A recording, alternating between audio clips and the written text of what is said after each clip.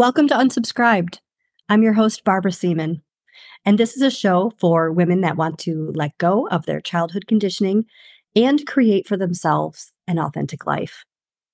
We are here to discuss all things about motherhood, raising children, being in your 40s, and most importantly, unsubscribing.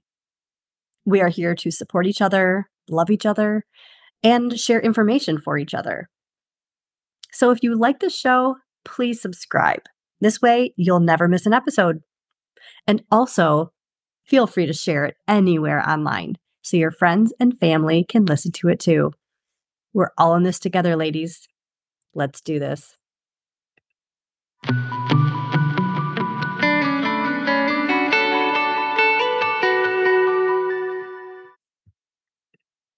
And one more thing before we begin today. Please keep in mind that I am not a journalist or a professional interviewer. I am just a curious girl that's chatting with some really interesting women, and I am bringing our conversation to you, even if it's messy. So with that being said, I really hope you enjoy today's show. Hey, everybody, welcome back to the show. Today, I'm so excited to bring you this episode. We have with us Meredith Brough, who is a mother of 5, and she is a pediatric sleep coach who loves infants and young children, and she truly understands them. She also adores working closely with mothers. So during the last 6 years, Meredith has developed this baby-centered sleep system to improve sleep for all temperament types with a tear-free, nurturing sleep method. So Meredith hosts also a podcast called the Sweet Slumber Podcast, where she instructs new sleep coaches, mentors, and guides, and helps everyone as they fine-tune their abilities and get their businesses thriving. So I'm so excited to bring her on the show today because I know I have a lot of young mother listeners. And so I think the information she shares today is going to be really valuable for all of you. So welcome to the show, Meredith. I'm very happy to have you here. Please go ahead and introduce yourself to the listeners and tell us whatever it is you'd like us to know. Okay. Well, thank you. Hello, everyone. You know what? That's a pretty good summary of who I am, but I definitely value my family the most. So being a mom of 5, I'm actually a grandma too, just of one little baby, and been married for 27 years, which is, it takes some work. So I'm proud of that too. Proud to be a business owner because I really don't have much background when it comes to, the business world with schooling or anything like that. So made from scratch. My expertise even comes from just working with children for 30 years and being a mom of 5. That's where the talent and ability came from. And then, of course, experience over the last 6 years running my business and being sent many, many difficult cases. The specialty that I have is working with spirited and sensitive kids most of all. And I bring that up just because it is much more challenging to help them sleep well. They're naturally dependent and affectionate, and they love nursing to sleep. They love sleeping in their parents' arms. So it's extremely challenging. And a lot of the advice that's out there is geared towards the easiest kids. So the parents really need me. And I love being able to bring them hope and change their lives. It's a pretty big deal. Yeah, it sounds like a big deal. And in fact, I'm really wishing that I had you 21 years ago when we had our first child. And I don't know how to rectify this situation. He is such a mild-mannered, easygoing, gets along with everyone sort of person. But as a baby, he was a real handful. He cried so much. Aww. And we were absolutely sleep-deprived monsters. And so my husband and I, the strategy we took was every other night. It's your night to suffer and it's my night to sleep. And then we switched. And that was the only way we got through it. So can you tell me a little bit about how do you understand the temperaments of these babies? Because like looking at my son, my 21-year-old son now, I'm like thinking he's not that same temperament now as he was as a baby. So how do you figure that out? Well, first of all, I got to tell you that all of your love and support and patience with him is what helped him thrive and be so healthy and obviously well adjusted and, loved and functioning well. Honestly, it's just a really important thing for parents to know. They don't realize how much being there and supporting and comforting and just naturally, being yourselves as parents who really love and adore your children, that really helps them change and become happy and outgoing and adventurous. All does that make sense? It's so cool, but there's just not much emphasis on that. Most of the time, it's about survival and what can you do to get through it, and how can we force our kids to be more independent. So it's really cool that you just intuitively were that type of parent, and I love the system that you guys had. So temperaments. Well, first of all, since I have done this for a while, I can pick up on a temperament pretty quick just in a conversation with parents. But I have them fill out a temperament test. And that's something a sleep consultant created many years ago, someone who's actually passed away. Her name is Tracy Hogg. And I just have them fill this out. And each of the answers they give me, not just the summary, not just the results, each answer to each question tells me a lot about a child. And I don't think that kids have one temperament or even two. It's just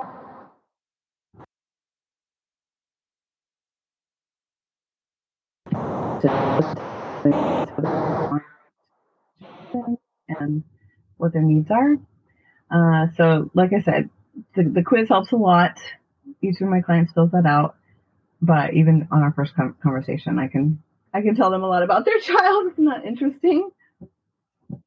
Yeah, that's amazing that you just intuitively know so much about kids. But I guess it's because you, like you had said earlier, you had like a lot of experience, like 30 plus years of experience of working with children, not just your own, but, raising, like helping to raise other kids in like a daycare setting. Is that right? Yeah, in my own home. It's interesting how we just can have intuitive gifts, though. I think everybody has them. It could just be different because maybe people have these talents in the business world or in finance or medically, whatever their chosen career is. A lot of people will develop skills and intuitive gifts for it. And as you said that about my daycare and raising my kids, that's exactly what I was thinking was it came to me pretty naturally. And in the first couple of years of my business, as I got very challenging cases, I really felt almost in tune and connected to children. So I have this sense of being able to understand what they're feeling and what they're going through as they develop or tease. And so I've explained to parents what the child's feeling, what they need, and when they're teaching them to be able to fall asleep on their own, which is a big part of the work that I do, just giving those skills to be able to fall asleep in a crib or to be able to fall asleep with no one in the room in a happy, healthy way. It's really helpful for the parents to understand what the child's feeling so that they aren't as frustrated or I don't know. It's hard to explain, but that's one of my gifts, and I'm grateful for it because I've helped a lot of parents just feel so much better and more compassionate and more patient and loving, and it just gives them the strength they need to go through these first few years that can be really tough. Yeah, I think it's important for parents to remember that putting your child to bed isn't just like another task you have to check off of your list. It's like an important event for the child. They're being separated from you, and while you might really need that time separate from your child, they don't necessarily want that time separate from you. Right, exactly. And they're actually built to be with you, and you're built to be with people too. Everyone is. It's just the way that it's our nature to want to be together. And so it's not natural, really, for kids to be separated by their parents or from their parents. And I work with people who co-sleep. I work with people who want their child in the same room. That's probably the more popular one. A lot of people who co-sleep want their kids out of their bed when they come to me, but in the same room is still acceptable and good, especially in that first year to prevent SIDS. So it's just a different world, I guess, than it used to be. It used to be that most people wanted to sleep in separate rooms, and there's quite an emphasis on that, but it's becoming more popular. Well, actually, it might just be that people are talking about it more, that they bed share, because that's been looked down on and frowned on, and people are just talking about it more, I think, now. Yeah, I think people are talking about it more. You're right. Because I think a lot of us were raised in the cry it out kind of mentality. Yep. But with my own kids, that gave me anxiety. When they were crying, it made me more anxious. And then they felt it. It's kind of like, when you see like a dog like approaches a person, they immediately know whether they like that person or not. It's like babies can sense that too. They can sense your emotions even if you're not aware of what emotions you're displaying, Yeah. And so it was really important to me to always be calm and like very centered, and quiet around the kids. When they were babies, because it helped them to be calm and centered and a little quieter, and so it just made everything easier for all of us. Yeah. And some of my clients have really, really tough cases where it's exhausting all day long. They're working super hard to get their child to sleep or to take care of their child. So one of the first things I have them work on is exactly what you're talking about. Using affirmations, trying to find that peace, breathing exercises, whatever they can do. And they need to be working on that, especially when they're feeling anxious, especially when they're triggered. Oh, it's bedtime's coming. I'm feeling it. You can probably relate. Yeah, absolutely. It's time to start repeating the affirmation, and it makes such a difference. I get emails from people the first week, just so grateful for those exercises. And they're not new, and a lot of people already do them, but when you have a new baby and you're in survival mode, it's easy to slip off that any type of self-care wagon. Yeah, exactly. So, can you describe to the listeners what's the difference between sleep training and being a sleep coach? So, I think there's a very important distinction here that people need to understand. So, can you describe that to us? Yeah. So when I first started in my work, I didn't really pick up on a negative message when I said sleep train. I didn't think there was anything wrong with that. I think it depends on you and what you've read and heard or the groups you're in. Some people just think of that as generally we're just trying to help babies sleep better. But there's a reputation. It usually means cry it out or fervor, which means there's some form of leaving baby to work it out on their own, leaving baby to cry. I think it's more popular now to use time checks, which is what fervor is. And that means you're exiting the bedroom and coming back. You're repeating that, and there's timed allotments there. It's not following your instincts or listening to your heart. It's very much watching the clock. And I'm laughing because any advice that you're given that tells you to shut off your intuition or your instincts is not good. So it's problematic because we want to always stay in tune with the child and with what you're sensing and what you're feeling. And it's not that we should respond to all the anxiety or all of the fears that we have when we're taking care of our children. We should probably work through those. But parents have a gift of intuition and instinct, and that should be listened to because nobody else has that gift and that power to understand your child or their needs or the experience of getting to know them, which takes time, but you're the expert on your child. So you got to listen to that. And then, so what I do as a sleep coach, and a lot of people use sleep consultant or sleep coach. It's not sleep coach that necessarily differentiates sleep training or not.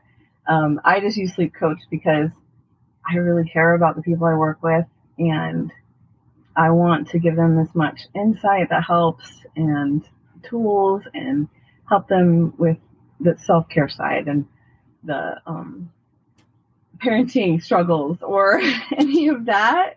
And so the difference between the sleep coach and the sleep consultant for me is just, investing more, caring more, and a better experience for the client. But back to the sleep training question, what I focus on in my work is keeping the child peaceful and content, helping them love their room and feel absolutely safe there, and learn to trust their parents and not be afraid their needs aren't going to be met. We make changes that are very subtle, and we take our time, and that could still just be 2 or 3 weeks. A lot of times it's more like 4 to 6 to 8 weeks with the type of child that I work with, because they're very difficult. And then the other thing, I have a holistic approach mostly. So we're checking every box of all the things that are natural that improve sleep. So I hope that helps. Hope that wasn't too much.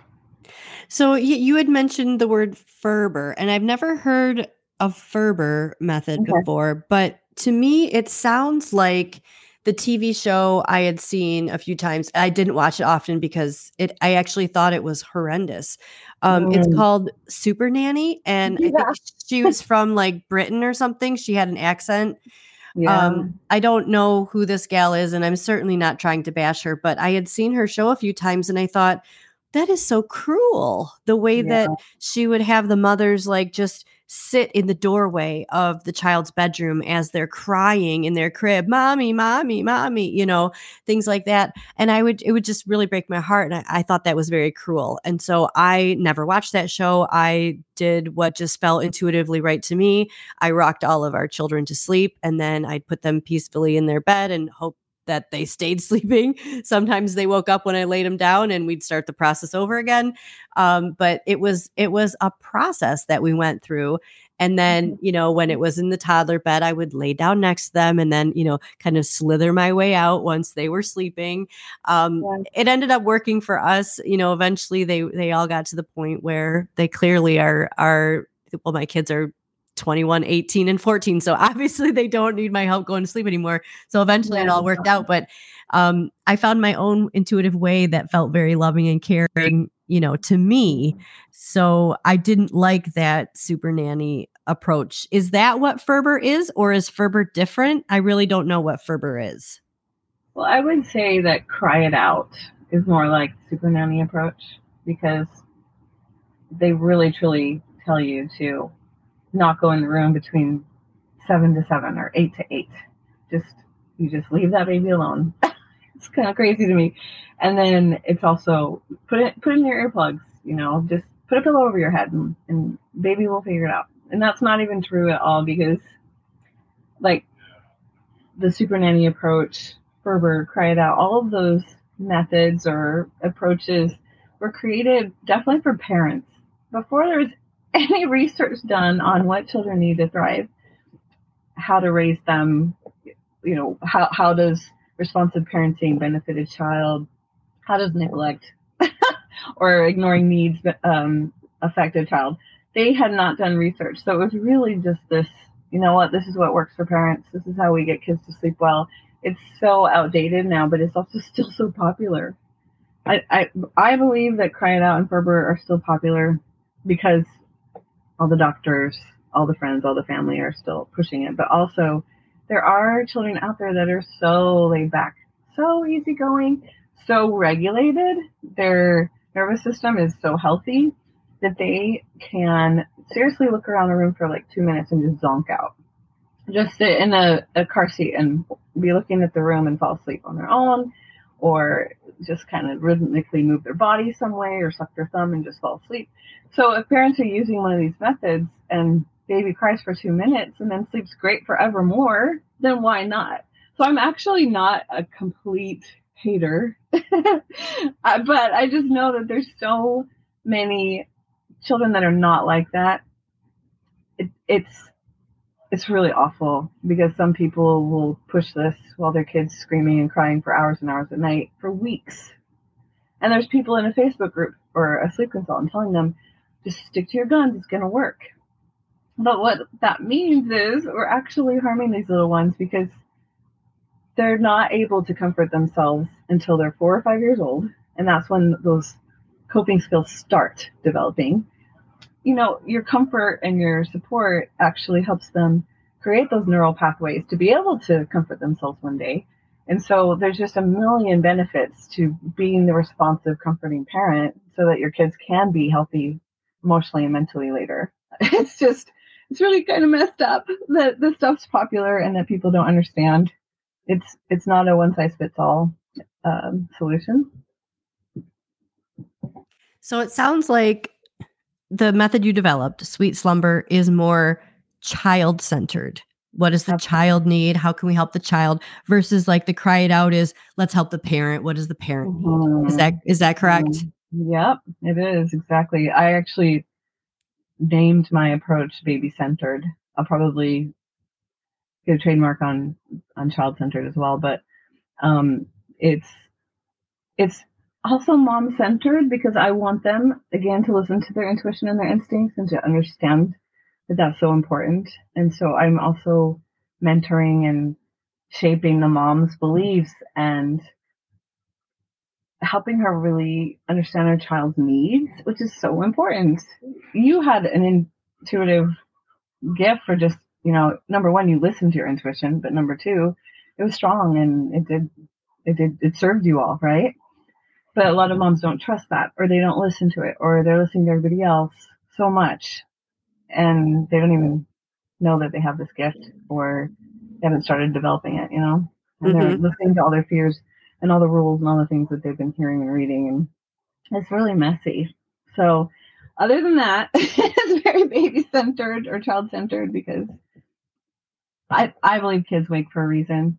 Sometimes they do develop strong habits and associations, and so that's kind of a last resort thing to work on those. But I really do teach moms and dads to just do what feels right with the rocking and the holding and responding the way that they feel is best at night. I just give them a little bit of guidance on that to help them encourage independence, but always meet their child's needs. Yeah, I think that a lot of people are taught to not trust their intuition. We are always taught to look for someone else in authority to tell us what to do. So, like going through school, it's always teachers, it's principals, it's even the school bus driver, it's, the policeman on the corner or, whoever is helping us through the crosswalk. Like these are the things we learn as kids to always look at someone else in authority to teach us what is right and what we should do. Right. So we are like automatically taught to not trust ourselves, to not let our own internal knowledge come out of us. But I think that's so important for parents to understand you are the best authority on yourself and therefore your child. It's you and your spouse, you have this child together. So this child is a product of you. So of course you are the authority on it. Why would you look to anyone else to tell you what to do? So internally trusting what you feel is right for you and your family, for you and your child. Like it just boggles my mind how many people don't trust themselves. Yeah. Well, and babies and young children are completely intuitive, completely instinctive. They do not listen to logic until they're in school. And then in school, for so long, their entire, school career, they're taught to listen to logic. And they need to be teaching kids about intuition and instincts in school because it's so important. But unfortunately, that's not the case. And so by the time we become parents, logic is, it's not only what we lean on, but it seems to be what everybody puts importance on, And I actually heard a child development / I don't know if he's a neurologist, but a brain expert, a neuropsychiatrist. His name is Daniel Siegel.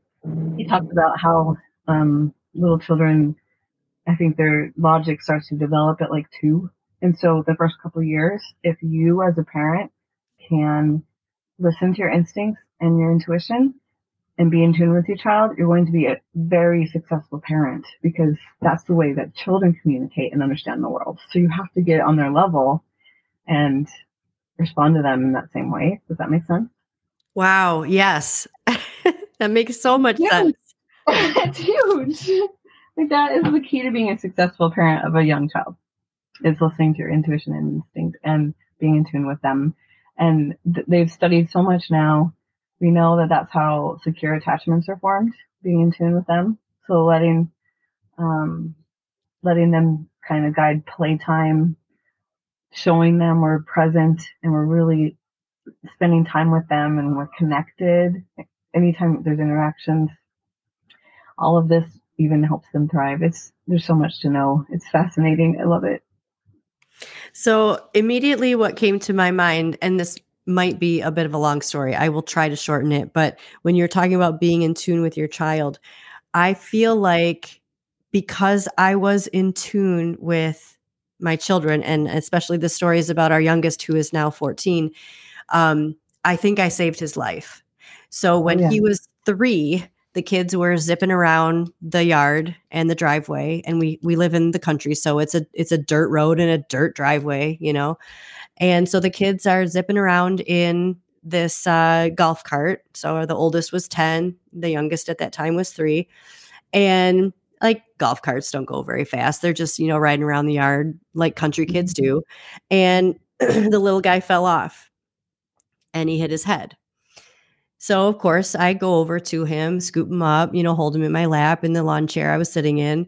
And, he's got some dirt on his head. So I take him in and wash it off and blah, blah, blah. And give him a bath eventually, give him some Tylenol, lay him down on the sofa. He's watching cartoons. He seems fine. He's playing with his tractors, whatever. We go about our business, dinner, bedtime, all that. And then in the middle of the night, he wakes up crying. And of course, I go into his room and I pick him up and take him out to the living room and I'm rocking him. And I looked in his eyes and his eyes looked a little bizarre. And then he threw up on me. And I just knew something is wrong with his head. Yeah. So I had yelled to my husband back in the bedroom, come out here. We need some clothes. We're going to the hospital. So I took him to the hospital right away. They did a CT scan on him. He had a brain bleed. So there was no bump coming out of his forehead because it was internal. Oh my gosh, I thought it was a concussion. That's so serious. Yeah, it was a brain bleed. So when he fell in the driveway and hit his head, he apparently had maybe hit a little stone or something, and it caused a little bit of the skull to fracture off, and then that little tiny skull fracture cut an artery in his brain. Oh So he had my an internal God. brain bleed. And so we got a really fast ride to a larger regional hospital where he had neurosurgery in the middle of the night. So the other 2 kids were still sleeping. They had Really? they had no idea Oh, any of this was happening. I was with him the whole time. In the ambulance, the personnel, they were like trying to, look at me and wonder what's wrong with me because I was so calm. I wasn't a hysterical mother. I was calm. I was like, I know something's wrong with him. He has a brain bleed. He needs a surgery. I wasn't hysterical. I was very calm. It kept him calm. Like the yeah. whole thing was very calm. And I think because of all of that, I think he survived. And well, in fact, I know that's why, because the surgeon had told us then if he had been sleeping then the rest of the night, he would have never woken up. Oh my gosh. So I Yeah, know it that's was such a just, good example. yeah, it was Go that ahead. motherly instinct, that intuition, Yeah. trusting yourself and saying, my kid needs some help. I don't know what's wrong here, but something's wrong. So I think then that was a long story, and I was hoping to not make No, it so it long. wasn't. But I'm just trying to impress upon the young mothers that are listening that you know your child best. Yeah. Don't let anybody else tell you what to do with your child. Yeah. And if they tell you these blanket rules about not going in, this is what I tell parents. What's more important, your child's well-being or like their future well-being or the sleep? I mean, sorry, I know sleep's important, but their well-being and their emotional health, their safety is so much more important than sleep. Sorry. Exactly. If I he was 3. If I had woke up and just rolled back over, "Oh, just let him cry it out. He'll be fine. He'll go back to sleep eventually." You know what? Yeah, I would have found a dead child in the morning. yeah. But I And I know trust you're not trying to myself scare and people, but yeah. this happened. This is real. This is the exact example that people need to hear because I actually have a series on my podcast called What's Wrong with Old Fashioned Sleep Training. And my point is not to make people feel bad or make them scared or shame the method. It's really, I'm interviewing experts who understand what children need to thrive. And as I do that, I'm just hoping to educate parents so that they can make the right choice for their child. Really, that's all there is to it. But I met two women who remember Cry It Out. One of them remembers it at 18 months, and the other one remembers it as a child, like 4 years old. And the one who remembers it at 18 months, she says to this day, she sleeps with the covers up to her nose, and she's terrified in the dark. And she's like 40. And the other one, her mom must have used it repeatedly, and that's why she remembers it around 4. She says that she grew up without this sense of, I can lean on my mom, I can turn to my mom. She didn't turn to her mom. She didn't bring problems to her. She wasn't real with her emotions with her mom. She masked them and just didn't trust that her mom was there for her. Oh, that's so sad. So there's different effects. There's different things that we want to avoid. The one that the lady, the one that was younger with Cried Out, she explained to me that we get in the habit of not responding and we can't control it. So we might think, sorry, I don't know what that was for. We might think we're just going to ignore the night cries for sleep, but then we find ourselves ignoring their needs during the day, and that's another risk. Interesting, huh? Oh, so interesting. Yeah, so interesting. Yeah. I mean, I wonder sometimes what's the purpose of ignoring the child? If they're crying, if they're coming to you, clearly they have a need. So if you are ignoring their need, what message is that sending?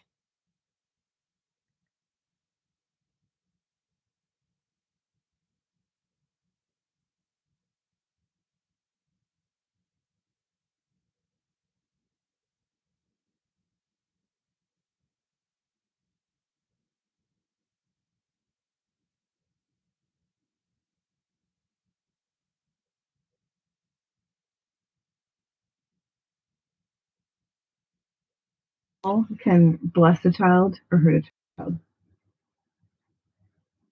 Yeah, people worry about things like, I'm teaching my child that I'll come, so I'm not going to because I don't want him to be spoiled. I don't want him to demand that I come. And I'm like, no, that's not right. That's not going to help. It's not going to be any good.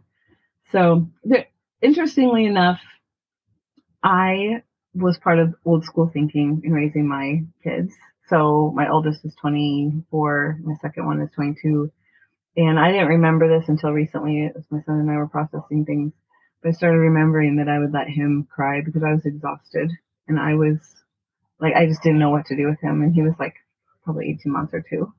And I remembered him standing at his gate, just crying and crying and crying, and me just sitting on the couch covering my face going, I can't do it. I can't take it. But this is adult who has a lot of mental health problems.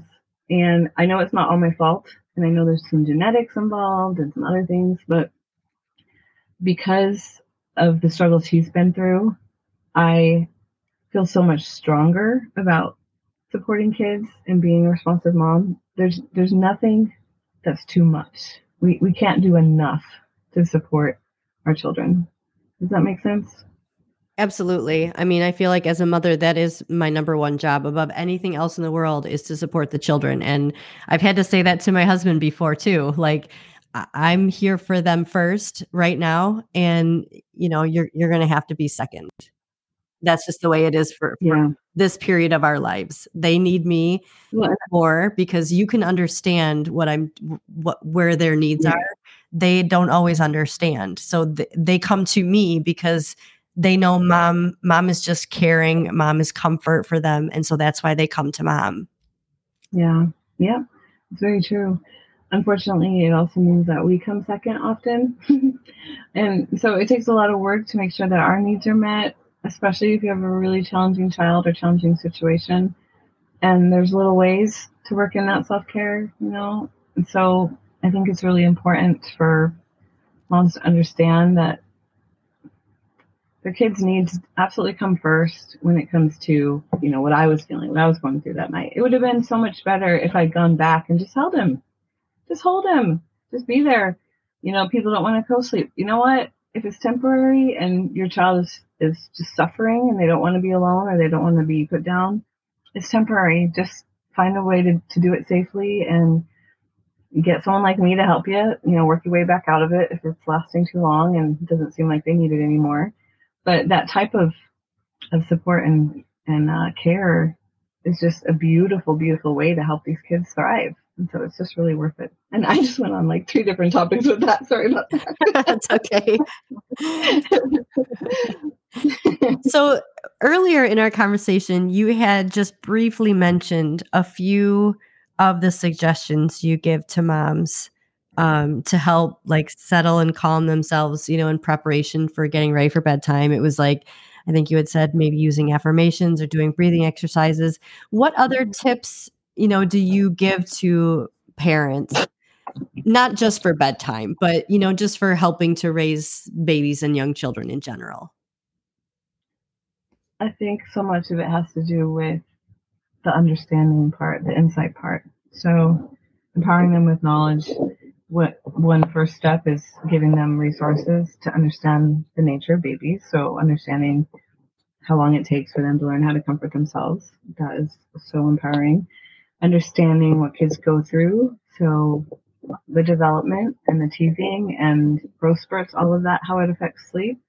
And then some tips and guidance on, when the schedule's out of whack, when the child skips a nap or fights sleep, how do you handle that?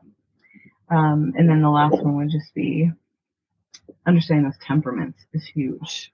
So just understanding the difference between children, like I said earlier, about the really easygoing ones and then the ones that are definitely tougher. For example, I'm starting to work with someone later today whose little child baby, newborn, has to be swayed back and forth or fed to sleep, or she'll be awake for 7 or 8 hours. Mom feeds her to sleep whenever she needs it because otherwise she will not go to sleep. And 7 or 8 hours is a really long time for a baby under 1, honestly. It's for a newborn, that's insane. And so she's dealing with a lot of the colicky episodes, lots and lots of crying because this baby's overtired and feeling terrible. So, you can't compare your child or yourself to someone else whose baby will just sit there and fall asleep looking around the room because it's just a completely different game. It's a different challenge. So I think that's really empowering too, because then moms aren't so hard on themselves. They don't feel like a failure. They don't feel like it's their fault. They're not as angry at their child or blaming them for how they act because they just understand this is my child's temperament. This is who they are. Mm-hmm. Yeah, I just had a flashback of swinging one of the kids in a car seat when we were at like a holiday party because this baby was so overtired and overstimulated. I don't even remember which kid it was anymore.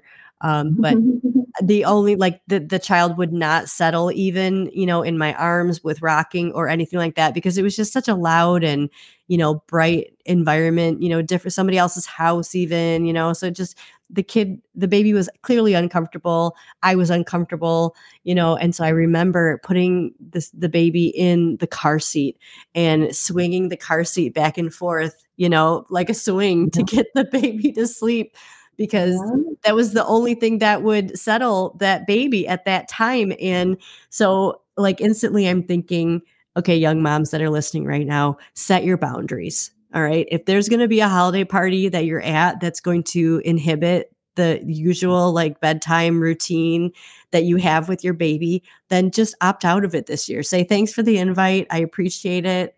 But, we need to keep to the sleep schedule. Like you need to prioritize your family and your child's health, your mental health. Like I was clearly at my wit's end. The baby was at their wit's end. Like boundaries, people, boundaries. It was just miserable for you, so there's no point, right?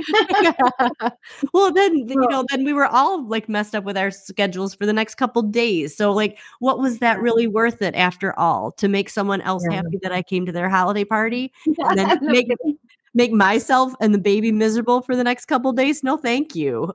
No. And so that's a really, really good situation or scenario to bring up because a lot of people out there just like to be without structure. They like to just move on a whim. And when they have children, depending on the child's temperament, some kids can work with that. Seriously, I've met people whose babies were flexible and it worked for them.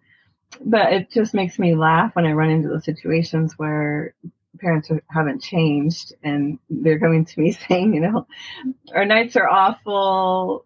My child's up till 1 a.m. and then sleeping till 11, and I gotta go back to work. Whatever situation, it just makes so much sense that you need more structure for a baby, for them to thrive, for them to sleep well. So what I tell parents is, when it comes to those outings, you have to just be real. Okay, if I'm going to go do this, it's probably going to be a pretty bad night. Baby's going to be up a lot, and we're going to be up at like 5 a.m. tomorrow. Whatever the situation is, just be real and weigh your options and decide if it's worth it to you. Because bedtime is not the thing where I can teach parents to be flexible or give them those tips and tricks. Like how can I still go out 3 times a week? How can my family still go out 3 times a week? That's not possible. It's not good. So it is something really important to try and have the same bedtime, and those routines are really important. So it sounds like you were pretty dedicated to those.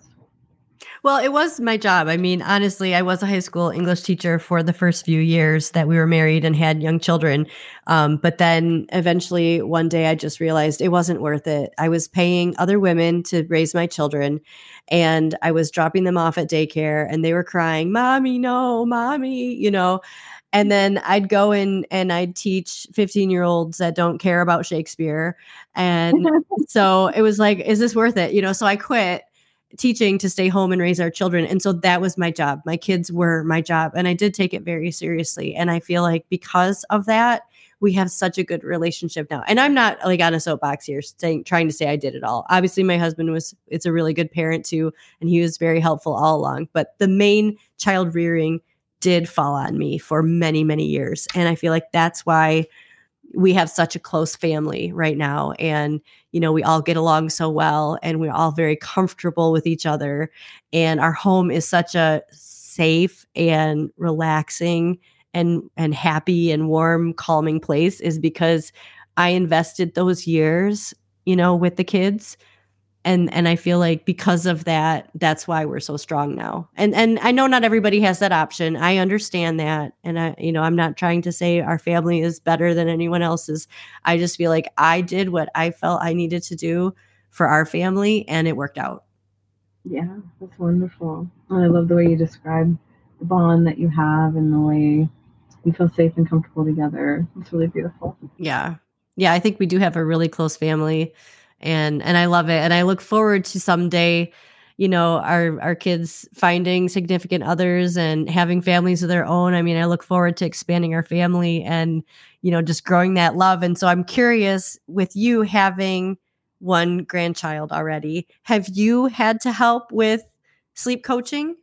Yeah, actually, it's funny because I wanted to help them in the beginning, but my daughter-in-law is very determined to do it all on her own and to prove herself. And I'm not knocking her; it's just how she felt. And so I had to actually hold back quite a bit, not give advice unless it was asked for, and that was so hard for me with the experience that I have. Oh my gosh, it was so hard. But eventually, I want to say he was like 8 months old or something. Maybe it was 6, but she came to me and said, "Help." And it happened a few times because when they go through regressions, that's when they're developing. It's really normal for babies to wake up a lot and need a lot more support. That's just because of how they're feeling. So yeah, I've been there for them. And he's sleeping really well now, and he's 16. Well, he was.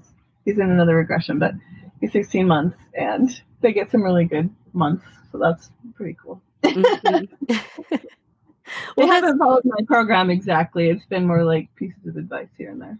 Yeah. But still, that's great that, she wanted to try it on her own, which kudos to her, trust your intuition as a mother, But then when she felt like she needed some support, she knew where to turn to. Yeah, my son, I think he probably has asked more than she has because he does a lot of the night duty, which I think is really cool because I was like you where I did most of the caring myself. And that is very exhausting. So good for them, huh? Yeah, absolutely. Yeah. I know there were times that I had really hoped or wished that my husband did more, but also I was understanding enough to know that because he, as a farmer, works really long hours, out in the barn or out in a tractor in a field somewhere, when he comes in at night, he's exhausted too. We're all exhausted, so it was like trying to weigh my exhaustion level against his. A lot of times I felt like he's probably more exhausted than me. I can handle this, and I'll be a little more calmer with the children, a little more patient. And so, I took on the night duty, I think, a lot more than I would have liked to. I would have, of course, I wanted more sleep, but but I Yeah. took on the night duties because I felt like my exhaustion level wasn't as bad as his, and I would therefore be more patient with the children in the middle of the night. So that's just what I chose to do myself. Yeah. And the situation with, you said you would rock them to sleep and then transfer them, right? Is that what you did when they were babies? Yes, that's what I did. I'm glad you brought that up because there's so much pressure on women to do things the same way as others. You're not supposed to rock your child to sleep. You're not supposed to feed them to sleep. You're supposed to teach them independence.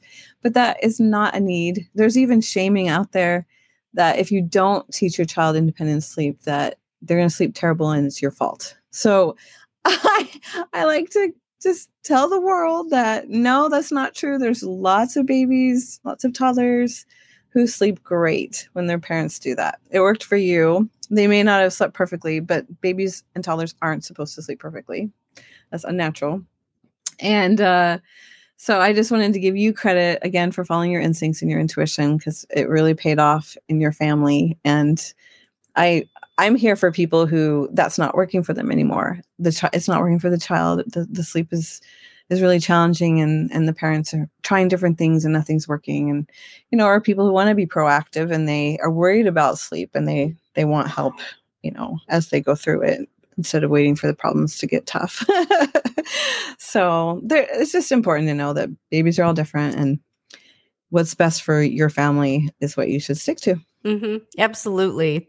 So, one thing that I want to ask you, since this show is called Unsubscribed, what is one thing that, and I think I might know the answer, that you would tell parents of babies and young children that they, maybe want to consider unsubscribing from, or something maybe that you, as a mother of 5, something you unsubscribe from when it comes to child rearing? Yeah, well, I've definitely talked a lot about these things that, I believed in some of the same stuff of leaving kids to work it out on their own when I was a young mom and didn't know better. So I know this isn't news to anyone. That's what I unsubscribed from. But there's a lot. There's so much that I have grown to understand in the last 6 years from this work. And probably just number one is listening to your heart and your gut. That's the most important thing you can do, and turn off that logic when it comes to this child rearing and baby rearing. It's not going to serve you. It really isn't. And that logic could be all the blogs. It could be all the voices around you. It could be books that you're reading. If it doesn't feel right, if it doesn't sit right, it doesn't match up with your parenting style or what's in your heart, then absolutely unsubscribe from that. Yep, that's exactly what I thought you were going to say. It didn't even come to me until I was saying it. I'm like, she knows what I'm going to say, but I don't. So funny. Yeah, that's definitely something that I've talked to other young mothers that have come to me just for coaching for other issues when they speak about like problems that they have with their children sleeping through the night and maybe not getting help from their significant other and whatnot.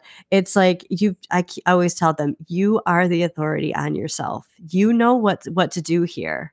Why aren't you trusting that? Trust yourself. You know what to do. It's in you. Yeah, absolutely. Well, I remembered something that came to mind while you were talking about your situation with your husband. It's funny because sometimes getting dad involved is the key to helping babies sleep better. It's just such a funny thing to say after you're like, that just didn't work for us. I mean, a lot of people who they don't have a choice and they are the only caregiver. Maybe they're single, maybe dad's always gone, or maybe it's because of his work, whatever. But over the course of working with people, we managed to get dad more and more involved in the care of baby, and they experience this beautiful bond that grows, and it's so thrilling and brings so much joy to both the mom and the dad and the baby too. And then at some point we try to get dad to respond at night, and a lot of times that can eliminate a lot of waking. It's interesting. Mm-hmm. It's not the go-to, and it's for moms like you and I, we just don't think that way. We think I'd rather do it myself, or it's easier this way, or I want them to rest. So I just wanted to point that out to some people who may be really, really struggling with sleep, that if you can get him involved or your significant other involved, then it's worth a try, because it's almost like it's a beautiful dependency that babies have on their moms that can be a codependency, because they're almost just so hooked or obsessed with the boob or whatever it is. It's a last resort, to not offer that to a child. But I know the temperament types that turn this way. Yeah, no, I think with this. that's very, very good advice. Absolutely, dad should be involved. Yeah, and I think the reason I chose not to, and he did help, through the night when I was just at my absolute wit's end, with exhaustion. He did help. I think primarily I chose that because he doesn't work like a 9 to 5. A farmer doesn't have a 9 to 5 where, you clock in, you go to an office and you clock in and you're out early, right? He's up early. He's working late. Like you don't just clock out, you work till the job is done, whatever hour that may be. And so I knew how important sleep was for him, because there's a lot of farming accidents. And I was always nervous, like if he's overly tired, because he was up rocking a baby and he hurts himself tomorrow, then what would I think about that? So that was kind of the choice that I had made, but I absolutely agree that dad should be involved when they can. And in fact, I know a young couple that has 4 children, just had a newborn a few months ago, where mom works and dad is the stay-at-home dad, and their kids are thriving. They're a beautiful little family and they are fantastic, and I love them all dearly. And so yes, dads being caregivers is absolutely, yeah, amen to that. Yeah, I know. I'm running into that more and more too. It's so fun to see.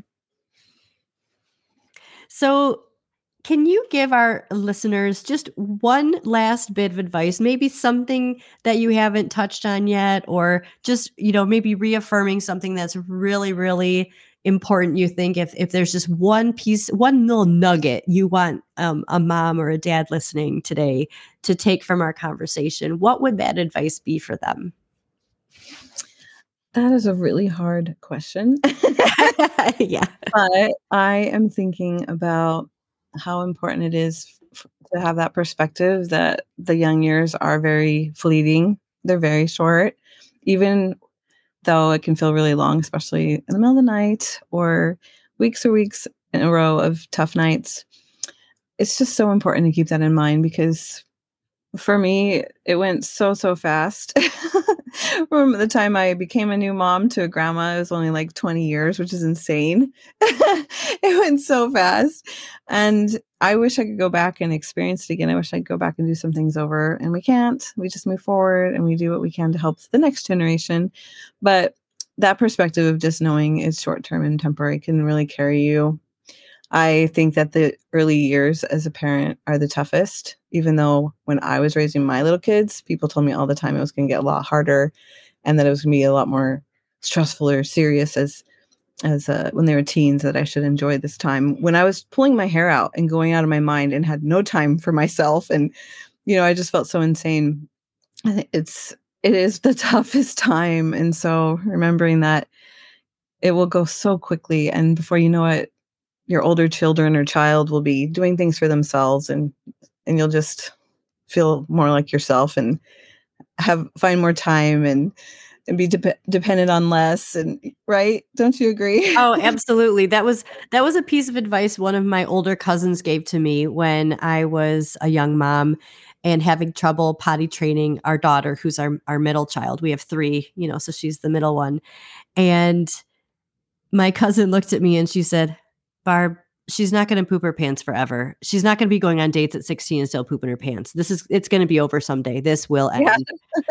And I'm like, okay, this will end. I'm going to cling to those words, Carol. This will end. Yes, it sounds so cliche, guys, so I'm really sorry for going there, but it's just really true. Yes, it is true. I do miss the days when, I would rock the kids, or, they were little 4-year-olds coming up to me and just wanting to snuggle on the sofa watching cartoons or whatever. Like I miss those moments, and I do wish I had cherished them more. Yeah. Absolutely. Yep. I think that's what I was getting at, is just be in those moments, be in tune. Even if you're up in the middle of the night holding your little one and you're so exhausted, try to tune into how special that is, that they depend on you, that you can be there for them and be that magical cure that they need, because it's really amazing. Mm-hmm. Yep. Absolutely. I 100% agree. All right, Meredith. So we should wrap up here. How do you suggest people find you online if they're interested in learning more about you and what you've been through or the services you offer? Like, how do people find you online, social media, all of that? So I would send you to my podcast first, the Sweet Slumber podcast, because I am sharing the most important and different, unique information there, and a lot of this insight that I've referred to. And there's a sleep temperament quiz that I have that you'll find on my podcast in the notes. And that's really insightful too. My website is sweetslumbertime.com. Sweet Slumber Time is the other keyword that you need to know for my Instagram, my Facebook. So you'll find lots and lots of information in all those places, lots of help, free resources. Well, something that you touched on in the beginning is that I have a sleep coach school, and I actually mentor sleep coaches who take other programs too. And my podcast is going to start talking to people or talking about that as well. So you can follow that situation, I guess, development. But I'm offering a coupon code for 10% off of any of my programs. So coach training, sleep coaching for parents. And the coupon code is just unsubscribed for 10% off. Wow, that's fantastic. Well, I'm so thankful that you're willing to offer a discount to the listeners for anyone that wants to take advantage of this. That's fantastic. Thank you so much. Yeah, you're welcome. No Yeah. problem. Awesome. Well, Meredith Brough, it's been fantastic having you on the show today. I really appreciate you taking the time out to come and talk to me and just divulge all of this wealth of knowledge that you have. And I look forward to getting this information out there and for people to get engaged and for parents to be helping their children to sleep better and just fostering that more caring and loving environment for young families. So this is just fantastic. Again, thank you so much for being here today. And listeners, I will talk to you in the next episode.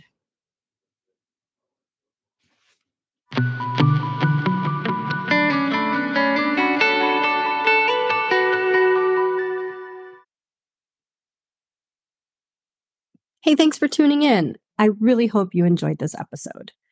For more of my content, you can go to my website, barbaraseaman.com, and also my Facebook, Instagram, and Pinterest pages. And remember, to get my content delivered right to your inbox, you can sign up for my emails by going to my website homepage.